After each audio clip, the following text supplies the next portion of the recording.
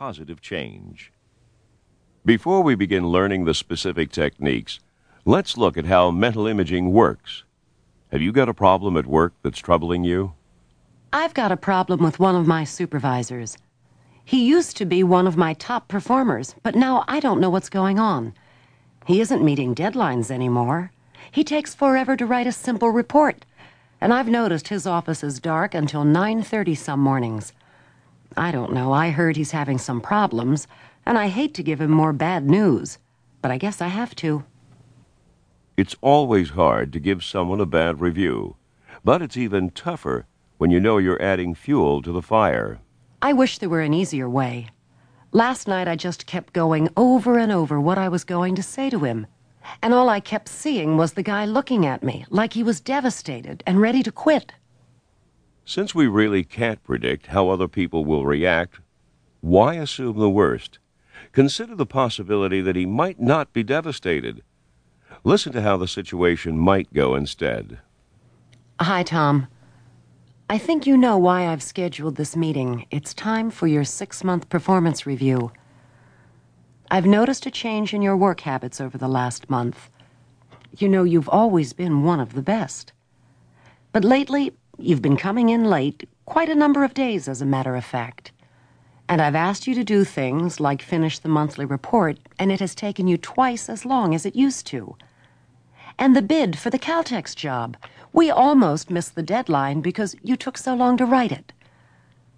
I'd like to be able to rate you as high as I did last time, but I can't. For this review period, I'm going to have to give you a rating of unsatisfactory. Is there anything you'd like to talk about? Well, I guess I can't argue with that rating. I've got a lot going on at home right now, and I guess I've been letting it interfere with my performance on the job. I just didn't realize how much of what was happening until you just mentioned it.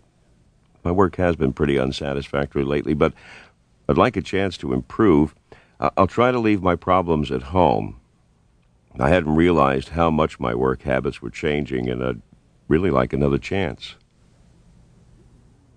While there's no guaranteeing how things will turn out, you can use mental imaging techniques to change your attitude, rid yourself of your anxiety, and perhaps even change the outcome for the better.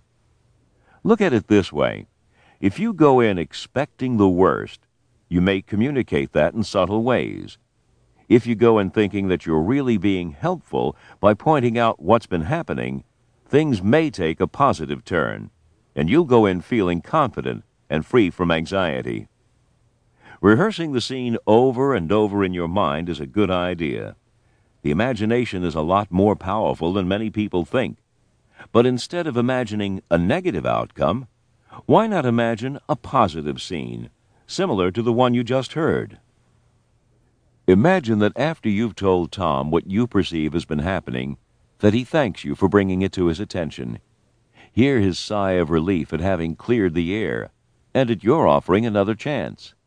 As he gets up to leave your office, he smiles and thanks you for helping him. He sees what's been happening more clearly.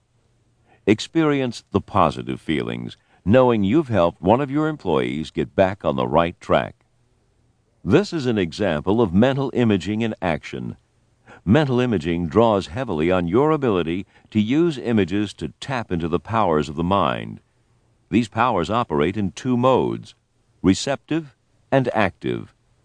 The receptive mode helps us gain insight, motivation, and understanding.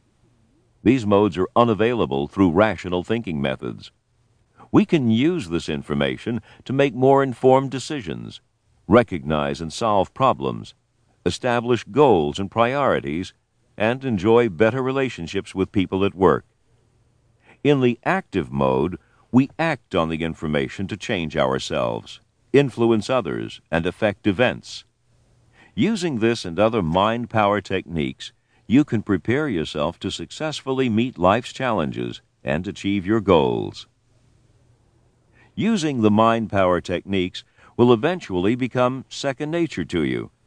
Initially, though, you must set the stage in order to trigger the appropriate receptive or active mode.